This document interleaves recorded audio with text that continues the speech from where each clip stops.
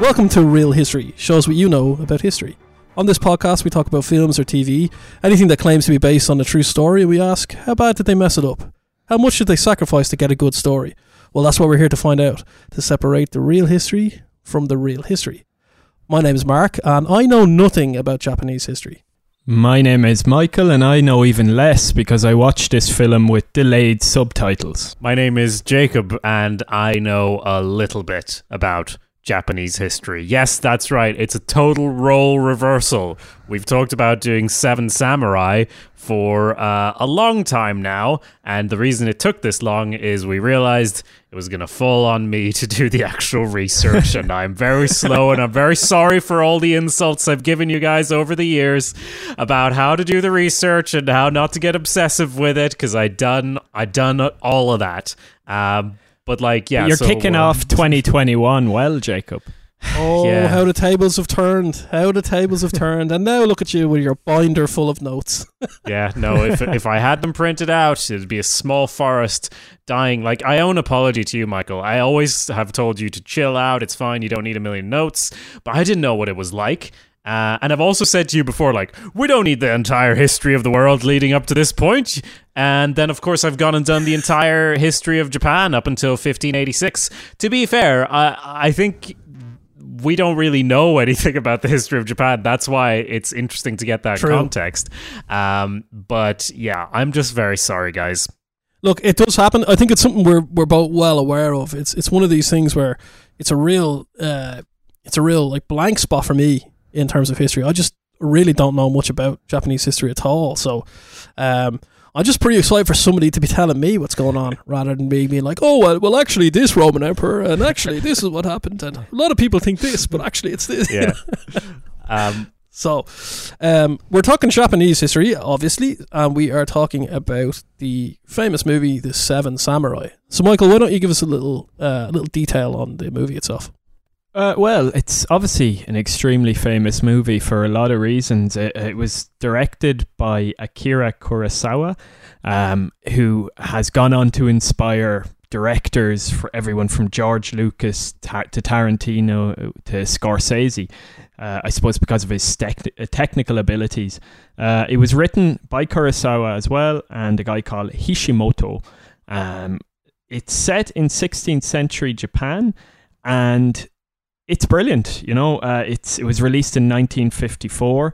The only thing to know about it is if you're going to sit down to watch this film, which I probably was guilty of myself, I didn't realize it was going to be over 3 hours long. It's in black and white, and it's obviously heavily subtitled. So you do need to be committed to watch it. It's not your average Hollywood blockbuster that you can turn off your brain. You actually have to concentrate in this movie. Oh no, it's definitely a long haul. It reminds me a little bit of The Irishman. When you talk to people about it, they're like, "Oh, it's very long. So it's very long." You're like, "Yeah, but what about?" Yeah, but it's very long. It's very long. In true Jacob fashion, now I have written a one sentence summary. It's a long sentence. Okay, I'll just say it's a long sentence. But if you'd like to hear it, here it is. In feudal Japan, a listless Ronin answers the call of desperate farmers and assembles a team of samurai to defend their village from the attack by a troop of violent bandits. Yeah, it's beautiful. That's pretty good. Beautiful. That's very good. Yeah, beautiful. Okay. It's I could honestly spend the whole hour talking about just the film, but I'm not going to because I have to fit a lot of history in. What I would say is it's a film that's beloved by filmmakers and people who are really into films or whatever, but it might not be super well known outside of that. Just because it's an old film, people don't necessarily watch them. But my opinion is that it completely holds up. I've watched a lot of old films because I studied film and everything, and a lot of them I'm just like, yeah, whatever. It's you watch it for the historical context of how it influenced other films. You watch Seven Samurai, at least for me. And maybe it's because I love Japan and Japanese history, but I'm like, this is still such a good film. And you watch other films that are made at that same time, and you're like, it is so different, but it's so much more similar to what we do today, film-wise, because it influenced so much. Practically, yes, but also just the contents of the film, as far as like, this is an Ocean's 11, this is like getting the gang together, this is pretty much the trope codifier or whatever that sort of cemented the whole trope of like, I'm gonna get a gang together and we have all these different characters and we're gonna do a mission. Like, it was remade as a Western film, The Magnificent Seven, without paying Akira Kurosawa, and it's but beyond that, like, it's Kurosawa films have influenced Star Wars to a huge extent. Interestingly, it was also kind of inspired by Western films, because there were Western films then Kurosawa made this very expensive, incredibly good Japanese film that then influenced coming generations of Western films and so on. So I'm going to stop because I could go on forever. So even if you don't know, but even if you don't know this film, you've seen it in other films, basically. Yeah, that's definitely true. I definitely noticed that when I was watching it. Like, I sort of caught myself at a point when I sort of realized what you just said there, Jacob, where I was like, I've watched other movies in the 50s where you think, what is this? Like, because a lot of them are just sort of stage plays almost that are being filmed. But when you watch this, there's a point at which you kind of say, I've seen this before. Or I've seen this kind of shot set up, or I've seen that like extreme close-up, or like the sadness or the heroic shot and all that kind of stuff. But this is the origin point, actually, of a lot of those techniques. And I am reminded of a conversation I had with you, Jacob, a long time ago now, probably a year and a half ago, where you were just like, because it influenced Star Wars, because, you know, like the Jedi are samurais. And I was like, mind blown. It had never occurred to me that they were a samurai. I don't know if that's how thick I am or what, like, but they're space samurai. And I was like, oh my God, obviously they're space samurai. That's so obvious, you know? But yeah, definitely a heavily influential movie. Probably the most influential of the movies we've covered, I would say. Yeah, I'd agree. Yeah. So again, I want to talk about the film for ages, but I will start talking instead about the historical context. And so, like, where we're starting out in Seven Samurai, the world, like, honestly, to us, it might just seem like samurai pastiche, like, we don't know, we just assume this is what the world looks like when it's quote unquote samurai times, you know, kind of like Western or Viking. You're kind of like, we exist in the world of Vikings or the world of gunslingers, but the period that we're in 1586, it's called Sengoku Jidai, which means the Warring States period. It is fucking awesome. It is a period of Japanese history where it's in near constant civil war, social upheaval, political intrigue, and it's over like pretty much 150 years. It is one of the most fascinating periods of time out of anywhere in the world, in my opinion, because it's Game of Thrones turned up to 11 for over 100 years. And we can't cover the machinations and actual warfare of that time because you could probably spend an hour talking about any year of this 100-year period. But there's just so much treachery and intrigue and so many different warlords vying for control of different areas. There's a lot of shit going on. And that's all led to the situation that basically the farmers are totally fucked in Seven Samurai, and they have to kind of go on a last-ditch effort to get someone to protect them from the bandits because no one's really doing it because it's a nation at war. So just let's get a hold on some basics. So we're in a period of vast civil war, so there's no unity in Japan. Is there an emperor? Is there someone who's nominally in control? What's the political setup? Let's do the samurai for dummies. What's the Sengoku period looking like?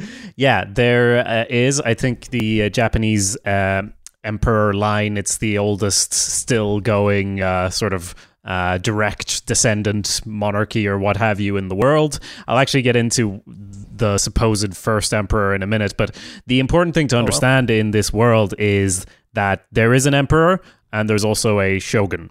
There might be multiple shoguns at this point. I might be a bit confused on like that part, honestly, because I've covered leading up to Sengoku Jidai. I don't have like all the details because it's so chaotic at this time. But basically, the emperor is a figurehead, and the shogun is the military commander of the land. And this has been the state for a while. But what I'm interested in answering is how we get to this point. And if you will permit me, I will take a huge zoom back to the start of Japanese history, which I know I've complained to you guys before, but I do think it's relevant. Is it okay? Can I do that? Yeah, let's go. Yeah, jump all the way back. Right. So, Japan, right? It's a chain of islands that took shape about 20,000 years ago. You'll note it's a crescent, right? So it was originally connected to the larger Asian landmass at the top and bottom, which obviously with rising water levels became disconnected. So it's likely people first cross over via the land bridge. There's 4 larger islands, hundreds of smaller ones. We once thought inhabitants dated back only about 5,000 BC. But now we're pretty sure that they were present before then, maybe as early as like 30,000 years ago. We don't know. They probably crossed over on the land bridges.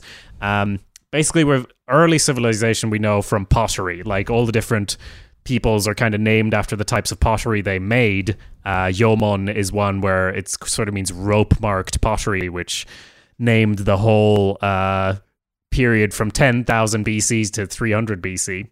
Nice hobby. So basically, these were hunter-gatherers. We don't know that much, obviously, because you never really know that much about prehistoric peoples. But the important thing to note then is that sophisticated agriculture made a huge change, as it does everywhere. So that would have been about 500 BC. Wet rice farming became sort of the established thing to do. And it was probably a result of immigrants from the continent. So you've probably seen like rice fields in Asia and everything. You have to drain the land and level it and irrigate it. And it's an operation that demands a lot of human efforts and coordination, which means we know that sort of communities developed and these techniques spread and larger populations could grow, etc., etc. So basically at this point, rice growing, metalworking and cloth making, all of that came from Asia. Like the influence of China in particular on Japan cannot be understated at all, because it's like everything's coming over from there.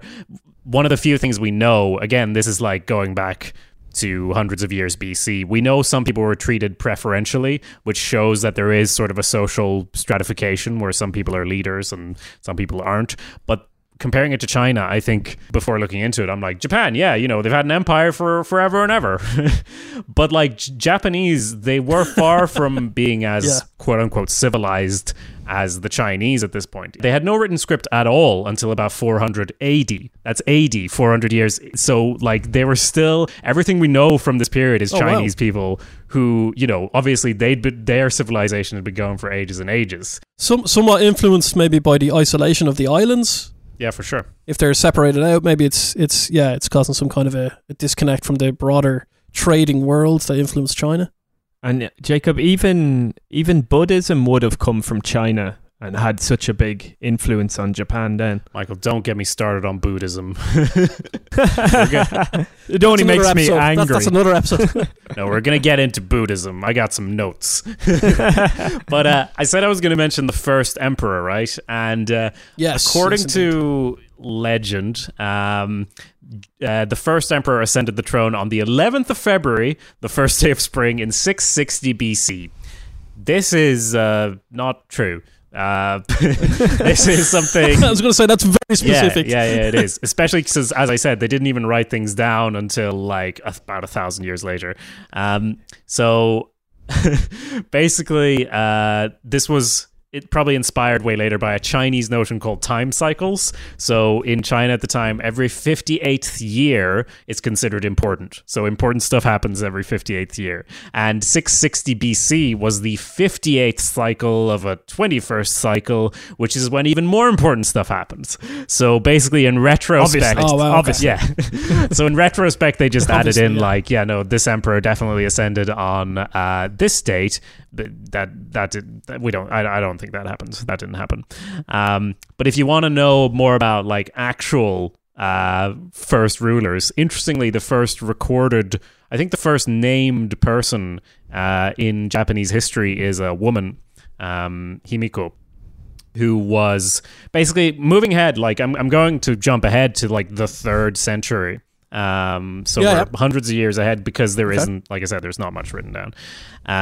So the Japanese people, they were living not in a state. They were in like, over 100 communities, 30 sort of mini states it would have been considered. And remind you of a feudal Europe nearly. Well, not really, because pre-feudal Europe even. Yeah, tribal Europe. Maybe. Yeah, because it gets very feudal later on. It does, but it wasn't organized enough to be feudal at this point. So Himiko, the earliest named person in Japanese history, was basically a queen. I guess in retrospect we might call her that. Someone who occupied herself with magic and sorcery. Supposedly had 1,000 women attendants and only one man. She was sort of a female shaman and a high priestess. And this is sort of in the years of 221, 265. She ruled for a lot of years. Again, not over Japan necessarily, but over sort of 30 mini states. So, probably a significant portion of the world. But the reason I bring this up is just, I obviously want to talk about samurai. We want to talk about samurai, where they came into being, but like, you have to understand the class structure that sort of emerges over the hundreds of years leading up to samurai coming into the picture.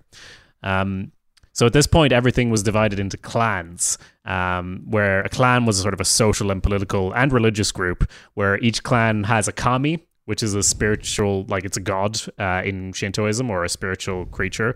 So the kami sort of represents them. Okay. And the idea is that the power flows from the kami to the leader of the clan to the subordinates. And that's kind of been a mental way of thinking in Japan that's been consistent up until like the 1950s, basically.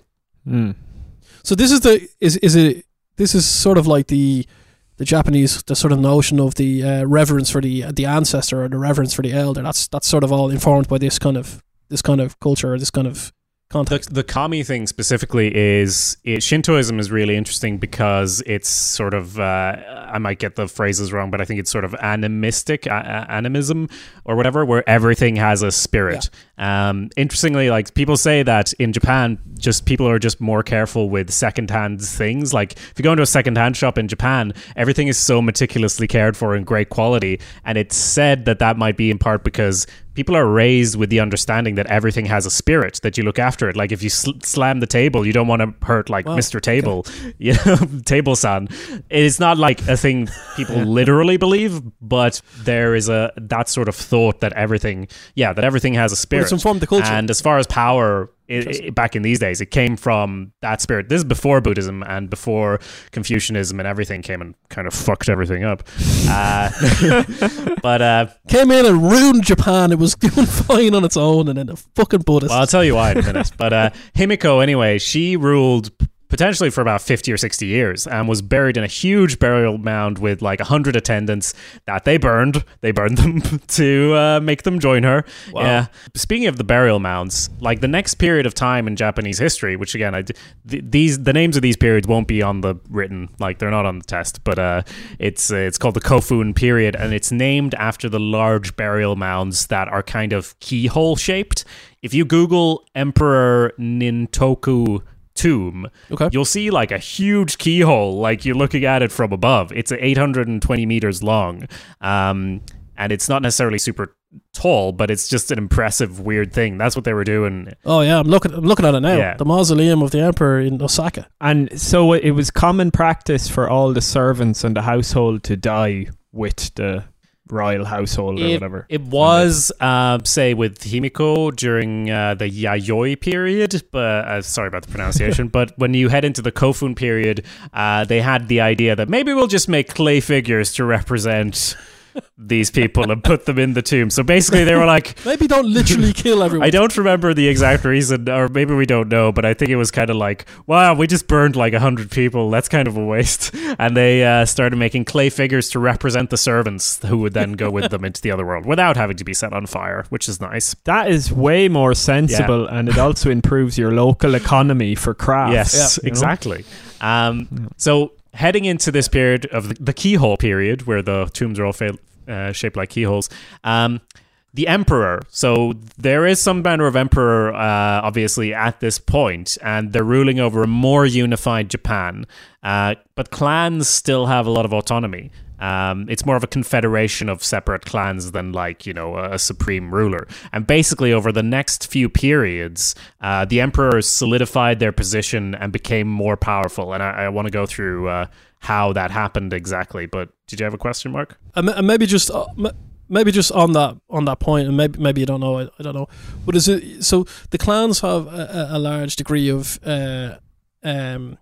authority and power within their own structures, and then the emperor is sort of loosely a confederate leader. Does he have maybe you don't know, but does he have a sort of like a religious role? Is it like god? Is it like something they all agree with, or is there some kind of a forced authority? Well, I'll say this as well. It's not necessarily always a he at this point, because during the Kofun period, women's status in society was very similar to men. There were female clan leaders and a number of female empresses up until about the end of the 8th century. Wow.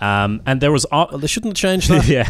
It's interesting what you ask as well, because there was often like a dual female-male rule with both a woman and a man. Oh, wow. So the woman, like kind of with Himiko and his one male attendant who may have been a lover or whatever, we're not sure.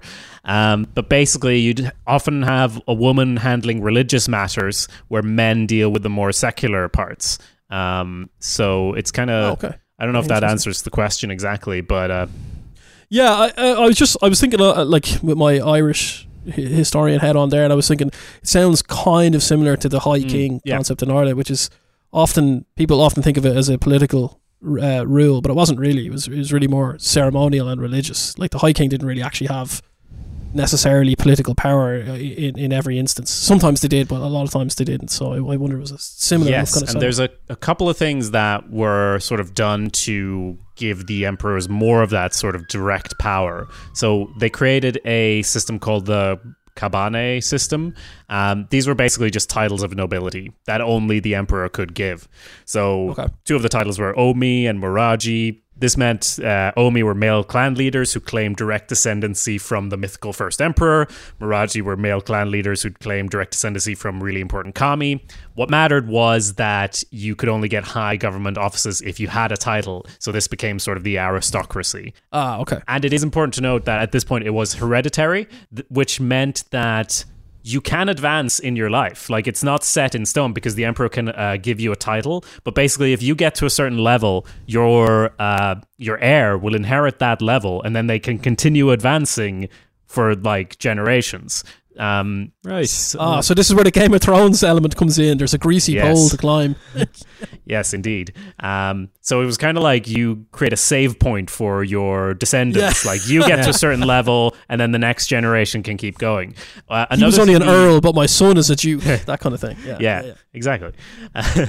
So another thing the emperor did was organize people into occupational groups that were called be, B-E. So these were like farming be, fishing, military service, but mostly farming. So these were also hereditary. They were kind of like hereditary guilds or what have you. So it was basically like a caste system, really. It does sound a little bit like that, doesn't it? It's kind of like, I know, obviously in Ireland as well, you're a farmer, your father was a farmer, and so on and so on. But very much more formalized in that, these people are farmers. So that is something that's very... the sort of lines drawn between different occupations is very central to the development later of samurai, obviously, because there was like a military service be. You are the people who do military, you know? I always thought a flaw in that caste system was, like, just because you're a carpenter, a competent carpenter, doesn't mean your son is going to be, or your daughter, or whatever. So, like, what happens if you're good at carpentry, but then your son... you die, your son becomes the carpenter. He has no skill with his hands at all and can't put a building together, or can't even lay a few bricks together. But he's stuck with that job forever. That's what he is now. Yeah, that's what he is. But I wondered if this sort of be thing were there certain clans that were assigned to each, yes, or could you be from any clan? No, that's a great question. I think, Michael, what you mentioned, it's very true, but I think it's just a way for leaders to organize their resources, really. So even if you're a shit carpenter, it's more like we need to have 1,000 carpenters, and if some of them are shit, that's fine. But if we keep these people as carpenters, we know we'll make them administrators. Yeah. You just go and collect the wood. Yeah. You go and collect the wood. It's fine. Basically, each clan was assigned one or more be, which meant that a clan. They were separate, though, so it wasn't like within a clan you have a be, because the clan...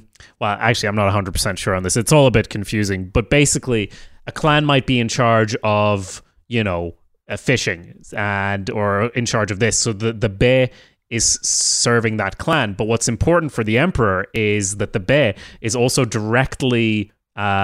sort of subservient to the emperor. So instead of, as before, clans spread out throughout the land, now you also have be spread throughout the land that gives the emperor eyes and ears all over, allowing the court to sort of get unfiltered information and meddle in local affairs. And sort of personal authority and personal influence. Yeah, that makes sense. I did want to mention as well, as far as women and their role, like inheritance could happen through the female line. One thing that's interesting is after marriage, the wife would usually continue living with her family after the marriage, and then the man would either move in or like visit. There was... along similar lines, there were no prohibition against... Sounds like a great system. Yeah, see, there was no prohibition against masturbation, homosexuality, and then more Chinese culture came in and ruined things. Confucianism and Buddhism. Sorry, guys. I mean, I know there's good aspects to them. Your sexual determination was fine until Confucianism came in and ruined everything. Pretty much. So when this Kofun, the keyhole tomb period started, it was at the start of China's Three Kingdoms period, where basically the Han dynasty, which had been going for ages, shattered into war. So instead of having China as a sort of huge power next to you, they started having Korea as a cultural influence, which was not a unified country at this point either, but it was kind of more advanced, quote unquote, than Japan, and Japan needed iron as well. So they picked up things like mounted combat from Korea, and then in sort of the 400s, contact was reestablished with multiple Chinese courts, because there were 3 of them, famously. But also what's important is, even though there might not have been like direct contact with courts of China, there were Korean and Chinese immigrants because of the war on the continent, and they brought new political ideas, arts, and architecture. So this is when the Chinese writing system... all of that stuff. Yeah, for sure. And importantly, the Chinese writing system was introduced here. So this is what I was saying before. In the 400s after Christ, that's when they started writing stuff down. And that was still just with Chinese characters for a while. They didn't have their own script. Wow. And Buddhism also was introduced. So both the writing and Buddhism changed everything. And over the next few centuries, Japan would adopt more Chinese culture and systems of government, basically. So that kind of... So in some ways... Would it be fair to say that they adapt them to they make them Japanese, Absolutely. They have the Japanese people, and historically have a way of making things their own when they enter the country. But this sort of summarizes both prehistoric and ancient Japan. This brings us up to what they call classical Japan, and I'll start to dive into Buddhism and that in a sec. But do you have any questions or anything on what we've gone through? So I was just going to say, like, some parallels to be drawn. I'm just conscious of the fact that Japanese history is quite alien. Alien to me, I guess, because I've never really studied it. But I just mean in terms of like any of our listeners who are maybe a little bit more up to date on European and American history. There's some parallels to be drawn here, by the sounds of it, between Japan developing its writing systems using a sort of a foreign script. With Europeans maybe in the north doing something similar with Latin as religious influence comes in from the church in Rome. The first sort of written things you'll find in Ireland and Britain and so on will be Latin script, right? It'll be church writings and that kind of stuff, and then that gets adapted into the local languages. So it's a similar kind of a process, I guess. It just happens gradually over time as the influence grows, right? Is that fair to say? I'd say so, yeah. The other question is like, what year are we talking here? Like, what kind of century are we in now? So basically, I just summarize up from about 10,000 BC. That's like 20,000 years you just did, right? Yeah. I see. I'm very good at quickly breezing through. There was a couple of ice ages there between that too. Yeah. Basically, this brings us up to I'm going to talk about 587 for a second, because it's kind of an important year. It's kind of the shift where Buddhism becomes part of Japanese culture. So that's kind of where we're at. Because at this point, there were arguments in court over whether to adopt this fancy new religion or not. And in 587, one side of the argument is crushed by force by the other side. So why is it important whether they're adopting this new religion? Well, there were these old conservatives who, as we talked about, they claim descent literally from kami, from gods, and that's how they get their power. So adopting another religion would obviously diminish their claim. And then threatens their claim. Right? Yeah, and as we said, there's been an influx of foreign culture and like architecture and all sorts of stuff from China and Korea. So basically, there's a pro-Buddhism side that are kind of the upstarts. They've newly risen to power. They're sort of treasurers and traders with a lot of contact with outside peoples, which is also why they like Buddhism, this foreign religion. So they were the ones who won, the people who liked Buddhism. So it's a big victory for bureaucrats and sort of managers over traditional clan leaders at this point. And there's a couple of changes. Instead of the previous ranking system I mentioned, they have a new cap system, which is literally just wearing hats with different colored feathers, 12 color-coded feathers, which I don't know if like Power Rangers is influenced by this, but I really like that, like, oh yeah. Surely it is. Come on, surely it is. You wear a hat with a different colored feather. That shows your rank and what area you're in. It's kind of a Gryffindor, Hufflepuff kind of thing. What you're... It's beautifully simplistic though, isn't it? I mean, that is, you just can't go wrong, can you? No, he's a green hat and not looking at him. And this is, as you can probably assume, adapted from similar systems already in place in China. So this system is mostly no longer hereditary. There's also what's called the Taika reforms, which kind of includes pretty much all weapons being confiscated. Be, which I mentioned before, the sort of hereditary guilds, they're abolished. And centrally, all land is made public. So it's all owned by the imperial house now. You don't own land anymore. Wow. It's all the emperor's land, which obviously will become important as we move on.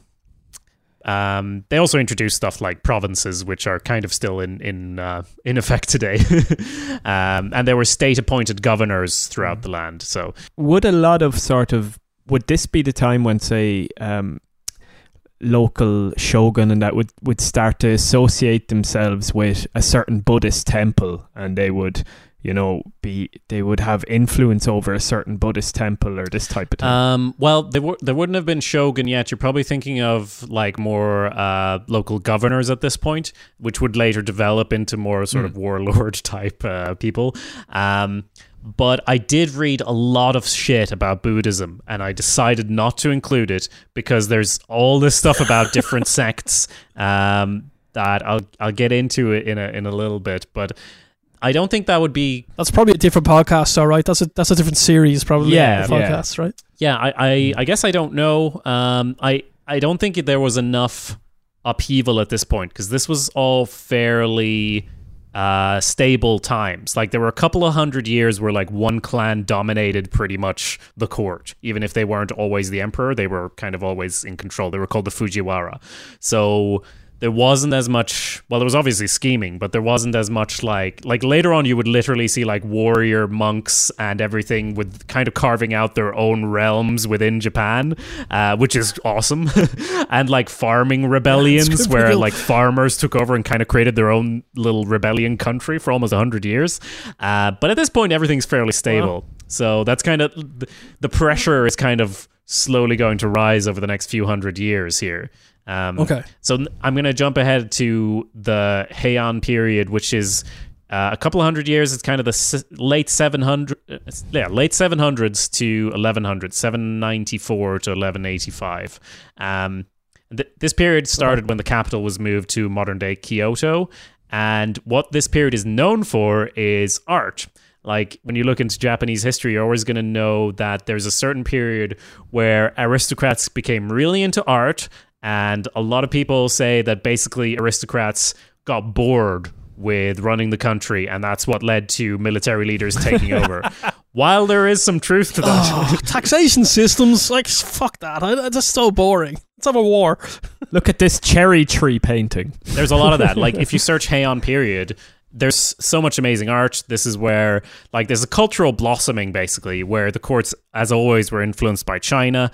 Confucianism and Buddhism were becoming big. And there were lots of classics, like actual novels written in this era. Like, now they have their own scripts. There's 2 scripts of Japanese, hiragana and katakana, that were invented during this time. And interestingly, like, they're kind of feminine and masculine as well, in that the Pillow Book, which is kind of a rom-com of the time, it was written in Japanese, which is the sort of the feminine script, and then Chinese, I think, was still used as sort of more of an administrative masculine script, so to speak. Oh, wow. But basically, culture was flourishing. It seeped to the common people as well, with traveling bards. And, like, a lot of, when you think of classical Japanese culture, stems from this era. And I think it is unfair to say that, people, they only cared about culture, so the whole country went to war because people got ambitious. Like, there's a few things that actually fuck things up more than the culture. Hindsight's a great thing too, with all these things. Yeah.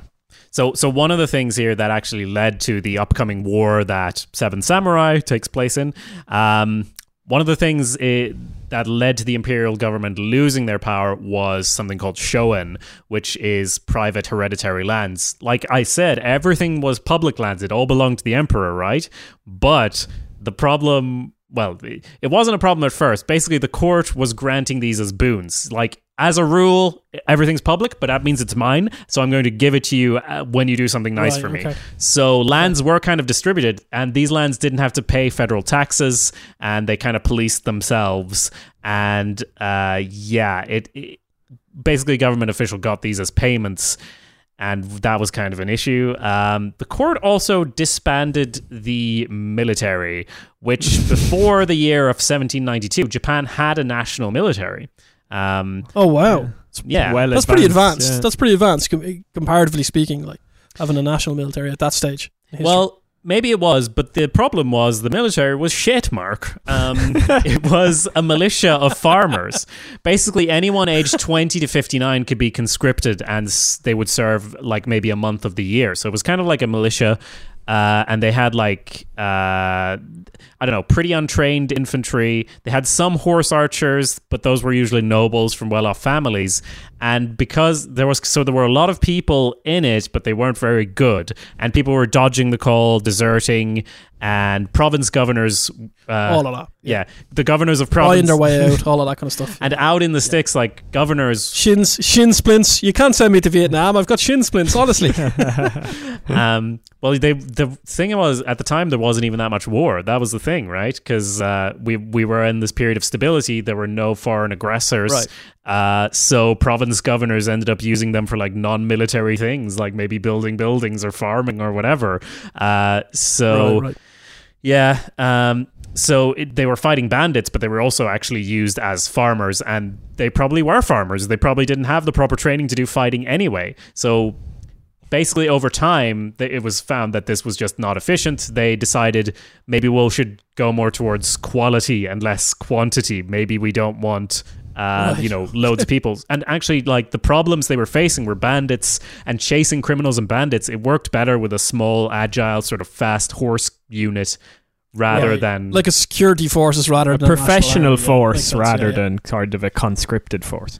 Exactly. And that is when this is why everything I've said is relevant, because this leads us to the creation, basically, over time, of a new warrior class called Bushi, which means warrior.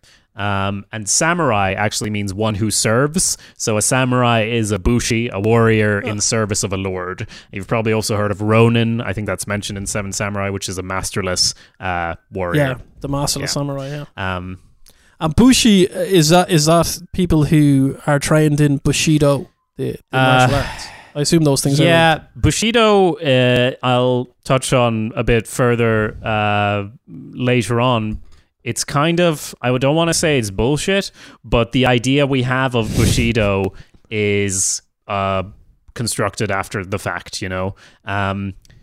Bushido is, I guess I could mention it now. I have a whole section of notes on it, but Bushido means like the way of the warrior, because it means warrior, as I said. It's kind of a rose-tinted way of looking back at it. It's kind of a way of connecting Japanese warrior culture with Western chivalry and sort of saying these are the rules they followed, whereas samurai existed for such a long period of time, and their main thing that they needed to be was loyal to the person they were serving. There could be pieces of shit in every other regard. It didn't matter.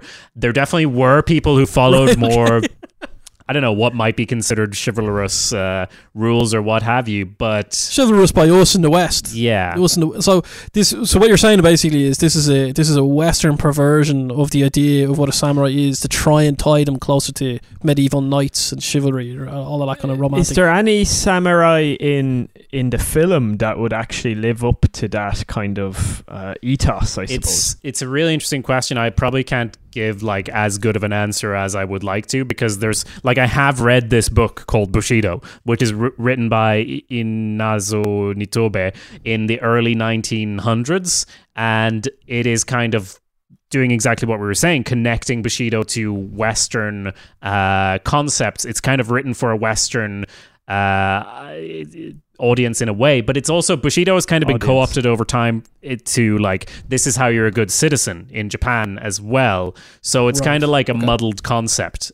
So when you're asking if they would be following Bushido, there definitely are people who are like, have these traits that would be considered admirable in Japan even today. Like in Seven Samurai, we have characters who, like the main one of the leader of the samurai is obviously like super stoic, like has all these stereotypical like just you know strength in the face of adversity, all this stuff.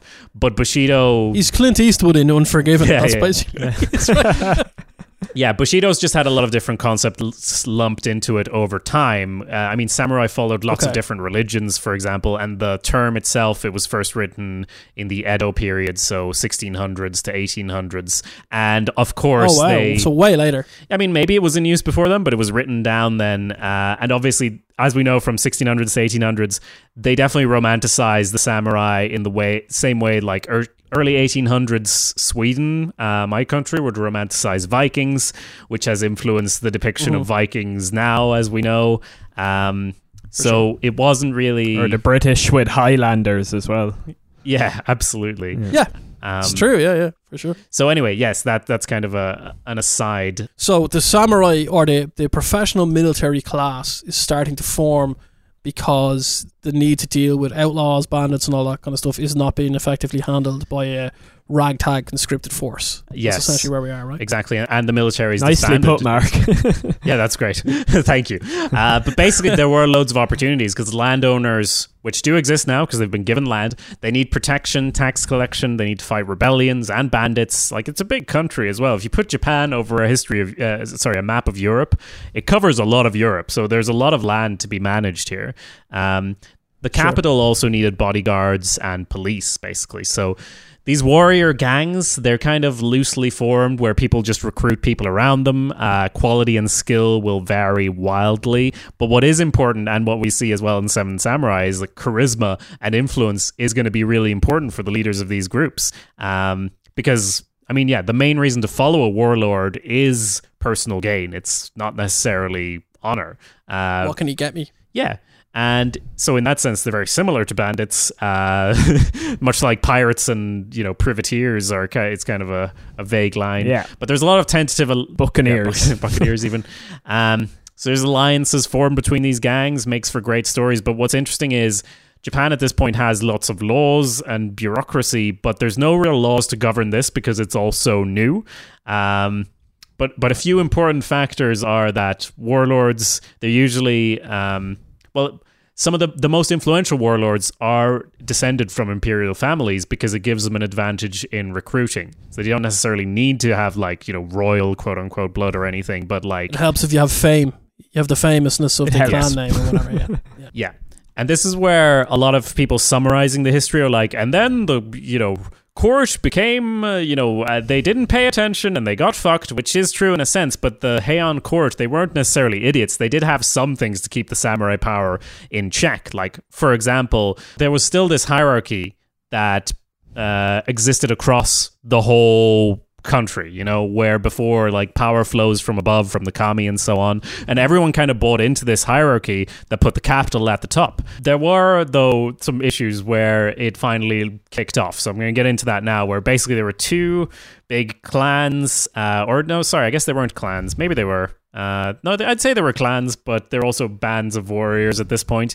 Minamoto, they had the backing of Fujiwara, this clan that had sort of run the whole country for a few hundred years. And then there were the Taira, who had the backing of retired emperors, which I have to mention. At one point... Retired emperors? Yes. This is weird. At one weird. Point... so... Death match. Retired emperors, death match. Yeah, I was going to say, you can retire. It's like the Pope.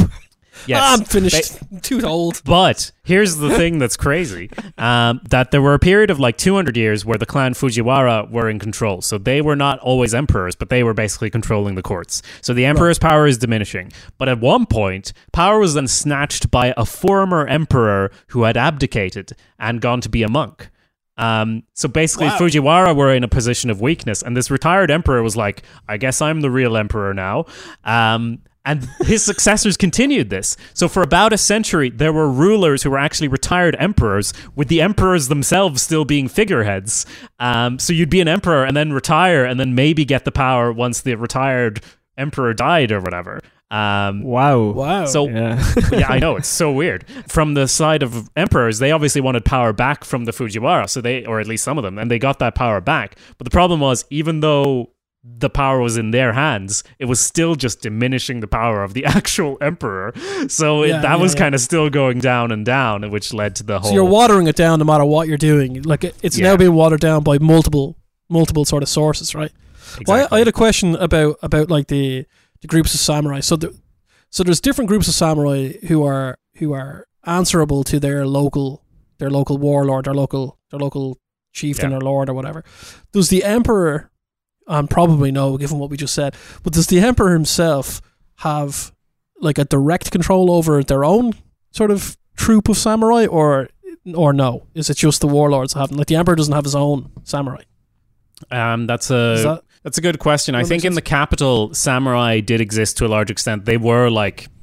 they were the police, they were the bodyguards, and this was a period of intense intriguing. It was like season 1 of Game of Thrones before the fucking war broke out. There's still loads of before it kicks off. So much intriguing, so much assassination, but it's not all out warfare yet. So you're definitely gonna have loads of samurai as bodyguards around you at all times, especially higher up in the sort of on the emperor level. Okay, so we've got a powder keg ready to go here. So I'm going to assume there's a war going. There's what's called the Genpei War. Basically is how the samurai took over Japan. And it was a fight for independence for the Kanto region. This was in, just to keep the timeline straight, we're in 1180 now. And this is basically a revolt against the Taira. I mentioned them as one of the powerful clans, or powerful clans, or warlord bands, whatever. And they've gotten incredibly powerful at this point. And it's basically a war between the Minamoto and the Taira, where the Taira clan is eventually destroyed. And a person called Minamoto no Yorimito emerges as the victor, and he creates a government that is run by warriors in Kanto as an independent state. So he actually creates his own state of ruled by warriors, but he makes... He's really not messing around. Yeah, no. But what he does is... Sparta. he makes a deal with the current retired emperor, who is ruling at the time, to be the peacekeeping force. Because of this war that's happened, there's rebellions all over the country, and nobles are losing their land and so on. So Yorimito, he is basically like, I'll be the peacekeeping force and you can keep being the emperor. So even though it's kind of an independent state, it's also they're both kind of ruling over Japan, and this is when we start to see this sort of segregation. In a sense, he's the first shogun. Okay, that makes sense. And so, Jacob, are they hostages now, the emperor? Not yet. Not quite yet, because at this point they're still running in parallel, in tandem, and they do sort of share tasks where like administrative tasks are still, to my understanding, sort of run by the emperor and stuff. So they're still kind of filling different functions. By the time of the Seven Samurai film, that's all fucked, where basically the emperor does become, as you say, a hostage, more or less. But what this first shogun did, he put in place policies to make sure his military government would survive his death, and the shogunate would the shogun position would pass to his son. But interestingly, his wife's family forced his first son to resign after his death, and then killed his first son. And since the new shogun was too young, the Hojo clan, which was the clan of the wife, governed in his stead. So at this point, we have a Hojo regency. So the shogun became another figurehead. So both the emperor and the shogun are figureheads at this point, and this lasted for hundreds of years. The emperor wears no clothes. Yeah. There's a lot of figureheading in Japanese history. Basically, it leads to lots of really interesting intrigue, where like Yoromito's wife officially becomes a nun, but is still the actual power behind the throne, much like how the retired emperor became a monk, but was officially the power behind or unofficially the power behind the throne. So I'm just going to try to move on a little bit further to the 1200s, 1274. You may have heard of some Mongol invasions to Japan. Yes, indeed. Yeah. The Mongol invasions. Finally something I know about. So in the Mongols. God, they loved invading. They did. They love a war. Oh, they love a war. In 1274, Kublai Khan and the Mongols launched an invasion, and they had to retreat. After the fact, they say that they left because of a typhoon, Kamikaze, the divine wind, that sort of took them out.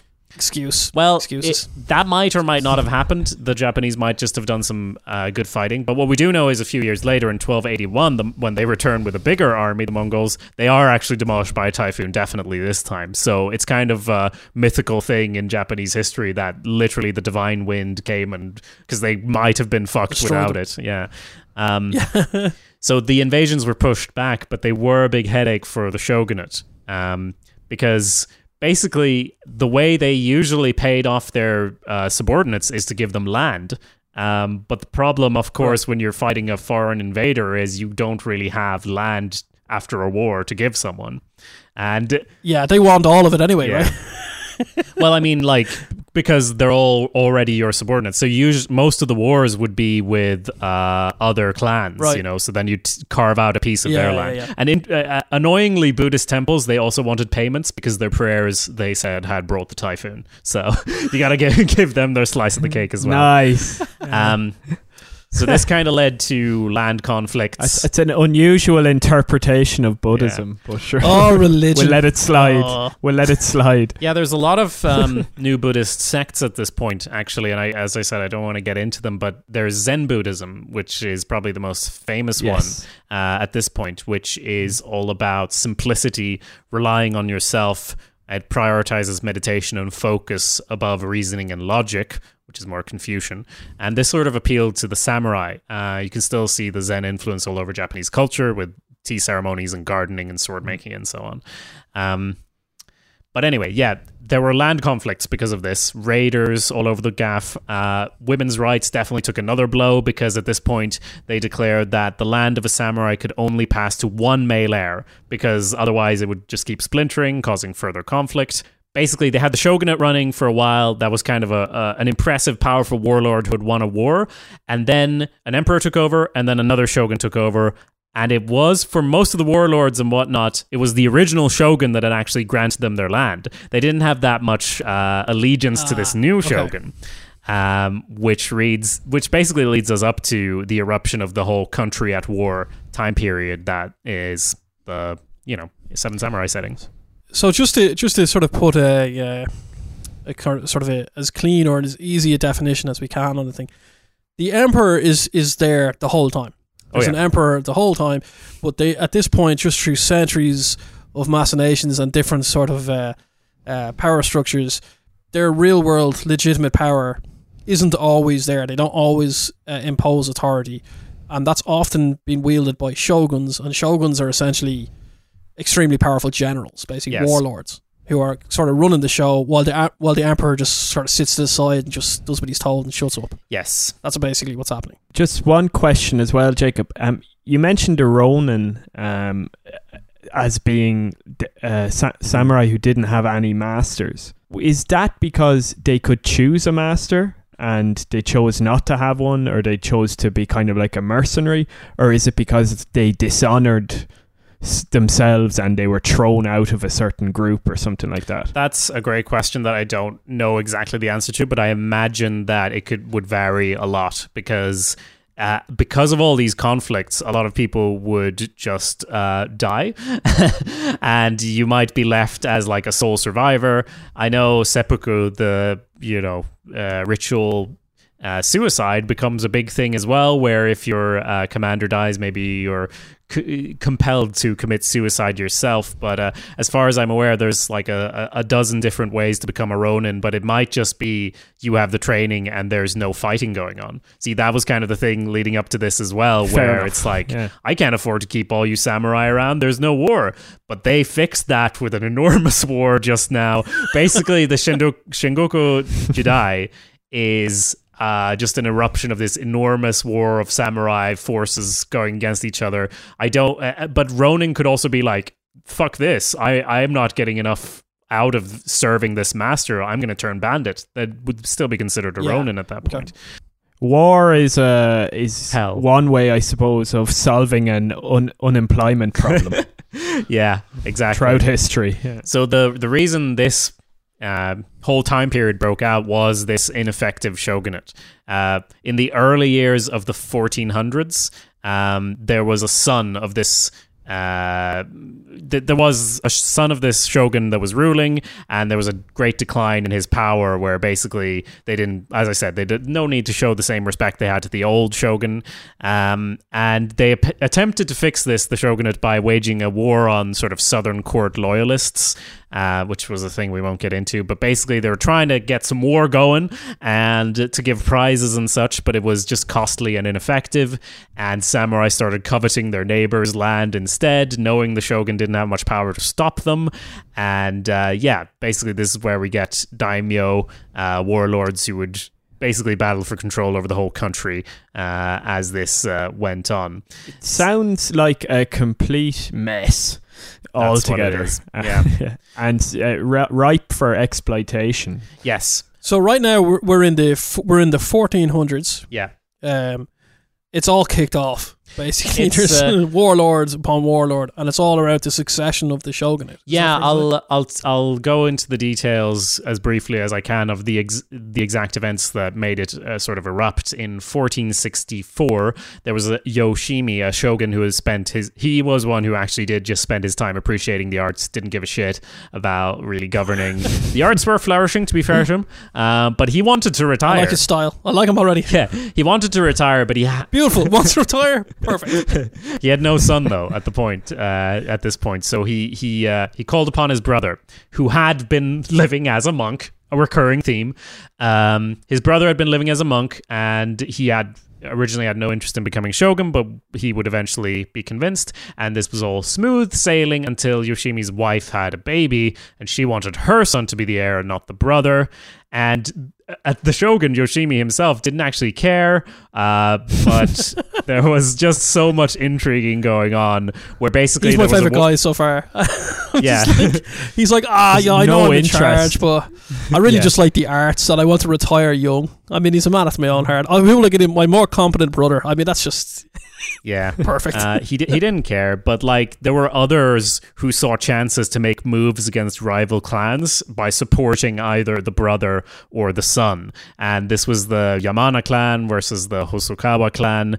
Again, the names of these won't be on the written, but basically, there were, like in 1467, there were about 80,000 men on each side, all in Kyoto, ready to fucking kick off. Wow. Massive armies. It was a huge standoff where neither side, interestingly, wanted to make a move because they had a fear that whoever acted first would be labeled the rebels, right? So yes. because it wasn't like set in stone who was officially the leader. But in it makes sense. In 1467, one of the clans set fire to the other clan's house, and things just escalated, and there were attacks on property, and basically the whole capital burned to ash, which is a great symbolic end to this relative peace.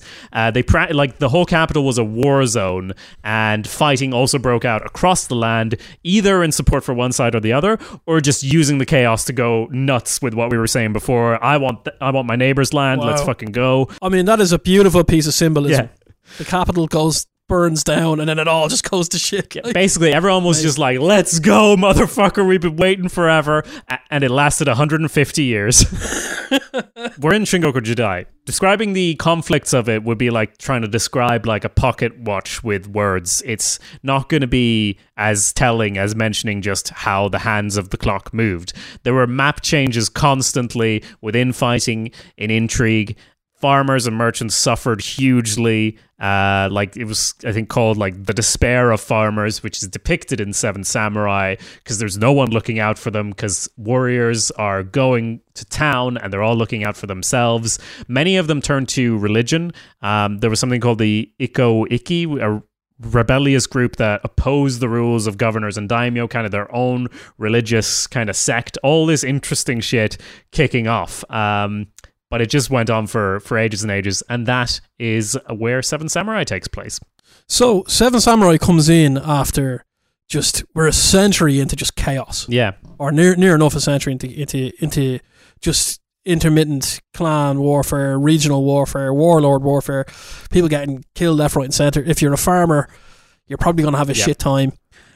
Which explains... You probably need a new job. Yeah, which explains the movie brilliantly, because in the movie we come across, like I was saying in the one sentence summary, just like a beleaguered village of farmers who are just being raided constantly by a gang of bandits, essentially. So that's sort of thing.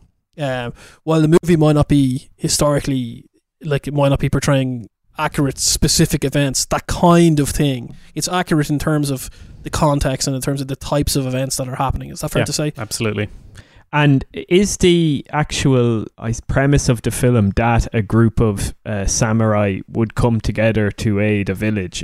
Is that realistic? Is that something that was done to hire a group of mercenaries, essentially? I'm not sure, but it doesn't, like, it is very romanticized, isn't it? Like, it's just as similar to the real events as a Western film is to what happened in the, quote, Wild West, you know? Maybe there were events like that, and there's certainly like lots of legends and tales along similar lines, but they would be along similar lines, but they're legends and tales, you know, rather they're romanticized.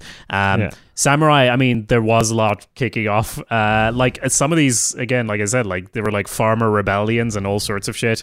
That's really interesting. And honestly, it's such an eventful time period that it wouldn't surprise me if something very similar to the Seven Samurai events actually took place somewhere, you know? The only thing I might question is that the samurai in Seven Samurai are very much idealized, or at least like the ones who show the ideals of what a samurai should be, so there might not be super realistic in that sense, but they are great characters all the same. Yeah, and I read that absolutely in the research into the writing of it and the production of the movie, that some of the samurai characters sort of became loosely based on real people who had like sort of like legends sort of build up around them and stuff. But what I was going to sort of ask was our sort of, and obviously our idea of what a samurai is influenced by Western culture, which is largely based on this movie, I would say.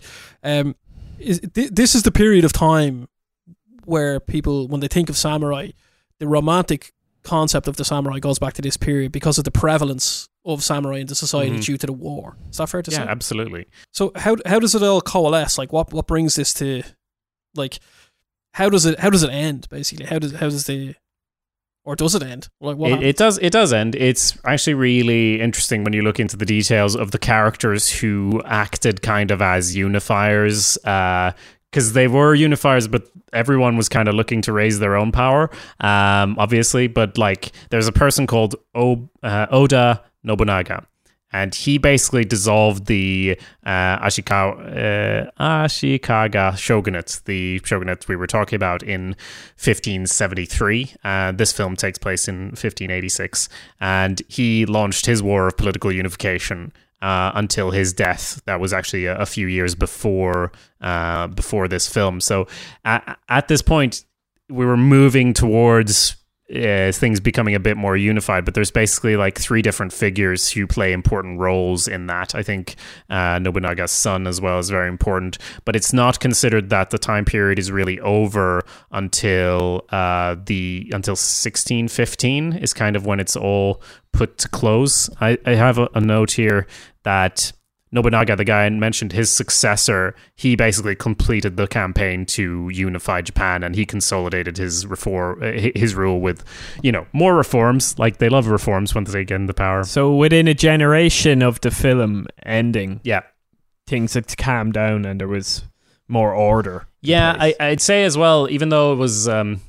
I think Mark described it well as like 150 years of near constant war, where there would have been periods of, stability for certain places. Yeah. Sure. Hideyoshi, who was the son of Nobunaga, he launched an invasion of Korea in 1592. So like he had enough clout to actually he was running the country. He was launching an invasion. Do a foreign invasion. The failure of that kind of damaged his prestige. He had unified the country at that point. We just don't consider the period to be over until the 1600s. So it was kind of, we're coming in at the end of the time period in the film. And so if we're saying that it's sort of finishing in the 1600s now, and it's being unified, but it's being unified under a shogun. It's still a shogunate, with the emperor still sort of being off to the side as a ceremonial figure. Is that fair to say? So that's still the case up until the 19th century? So there's still like a shogun sort of running the show, right? Yes, I did so much reading on this that once I got to the film, I was like, wipe my hands of this. I'm not making any more notes, so I don't have specifics on it. But in general, yes, it wasn't until like a restoration movement of like, a nationalistic sort of, the emperor, let's bring him out again. And also samurai over time, just to summarize very widely, as warfare became less relevant, samurai became more administrative. They became kind of bureaucrats. Okay. So they still existed, but they filled a vastly different role in society over time. And it was more sort of a kind of like a knighthood in the UK now, to a certain extent, where a samurai was filling a different role in society, which all eventually led to them, losing their prominent role. Which I guess is a natural progression for a prominent military role to become a sort of an administrative civil role or civil authority. Yeah. And I guess the question I have then is like the samurai as a profession, or as a sort of a that sort of warrior. What did you call it? Busho or bushi? Bushi. As a profession, that sort of fades over time. Then is that fair to say? So it sort of fades out of use. I will say, even after this time period, it is still quite central, because like the class stratification is still very strong. Towards the end of the 1500s, they have what they call a sword hunt. They've had several of these, I think, in Japanese history. But it's basically like gathering weapons from farmers. And the one they had in the 1500s was like, we're going to gather all these swords, melt them down, turn them into a giant Buddha. And people did it because they didn't have much choice, or they really wanted a giant Buddha. But it's kind of this sort of thing that really deepened the farmer-warrior divide. Because previously you could dabble in both. It was literally like, no, now if you're a samurai, you can't do any farming. And if you're a farmer, you can't do any samuraiing. So to wrap it up into a nice convenient But we think the period of the movie is portraying as sort of the end, or closer to the end of this period, the sort of like a golden age of the importance of a samurai during this chaotic century and a half of warfare. And so it's probably an accurate reflection in terms of it's the thing that inspired the movie's portrayal of samurais, and the movie is the thing that reflects the modern concept of what a samurai was in a sort of an interesting way. One was reflecting the other, right? Absolutely. And the important thing to know is that the samurai are Jedi, and Jedi are space samurai. That's the important thing to know, right? Exactly. I've kind of bumbled my way through all of my notes. I guess I did want to mention like the Mongol invasions. That was a point where they realized that their swords, like, it led to a lot of developments where like their swords were kind of inefficient against the leather armor of the Mongols, and they were like, oh shit, and it led to the development of this practice of having two swords, which is very famous, obviously, for Japanese samurai to always carry two swords. And that kind of, as I said, because they took the farmers' weapons away, that became a symbol of the samurai. Like, you're not allowed to wear a sword unless you are a samurai. So they'd have a long one and a short one for close hand-to-hand combat. But there's so many steps like that of like gradual changes to the role of the samurai over time that are really interesting. And that is also why any depiction of a samurai as just a general samurai is likely to be incorrect, because it just changed so much over time. I think a samurai has existed a lot longer than the concept of a knight, and there's been so many changes throughout time that inherently it's like just things like the video game Ghost of Tsushima is just inherently very incorrect on so many things. Yeah, it's just flawed. Yeah. But I mean, we're not talking about that one right now. We're talking about Seven Samurai, and like Kurosawa's dedication to making a good and correct depiction of this time period. It is so clear when you watch the film. Like, besides everything we said now, if you haven't seen the film, it's a fucking amazing film. It's an amazing movie. Yeah, it's an amazing movie. And I want to talk more about it at some other point, but I think we better wrap it up. Well, I've certainly learned a ton about Japanese history, Jacob, and I will be encouraging you to do the research on another project very soon. Yeah, so you better Jacob, watch out. You've done a good job. So you've done yourself in. Now you're screwed. Maybe one a season. It only took me a year, guys. Well, one thing I always say what a year is nothing is simple. And the best way to learn that is to study a little bit of history. You realise, oh God, where do I start? What's the starting point? Because I need to explain how everything has come into effect before I get to the main thing I want to talk about, right? Yeah. As far as sources, I did want to just mention the dry, long book I read is called A History of Japan by John Godwin Kager and Richard Mason. I'm not sure if I definitely recommend like the first fourth of the book or whatever that goes into ancient and prehistoric Japan. Pretty interesting. And then it gets kind of muddled a little bit for me. I have also got, like, I have this book Bushido, and it's really interesting in that a lot of the stuff that's in this book probably is accurate. It's just kind of paints a picture that isn't necessarily giving a full historical context, but it's really interesting how it describes like a typical samurai calls a literary savant a book-smelling sot. I think we all would be book-smelling sots. It says that Bushido... Yes, I think that's probably fair to say. Bushido does not pursue... knowledge is not pursued as an end to itself, but as a means of attainment of wisdom. Hence, he who stopped short of this end was regarded no higher than a convenient machine which could turn out poems and maxims at bidding. I think that's a fine point for us to wrap it up on. I don't think anyone's going to come out with anything more profound than that. But don't worry, dear listener, we will return to normal service after this episode, where Jacob will take the hot seat back. But before we go, I would just like to point out, if you do have a little bit more interest in the influence of Japanese culture on the West, we do have a sister show currently out, which is called No Mercy, a Cobra Kai Kickback, which is a very interesting review of the Karate Kid inspired Netflix TV series Cobra Kai. So I would encourage everyone to check that out, have a look on showswhatyouknow.com for all of our sister shows. But I think for now that is the end of the reel.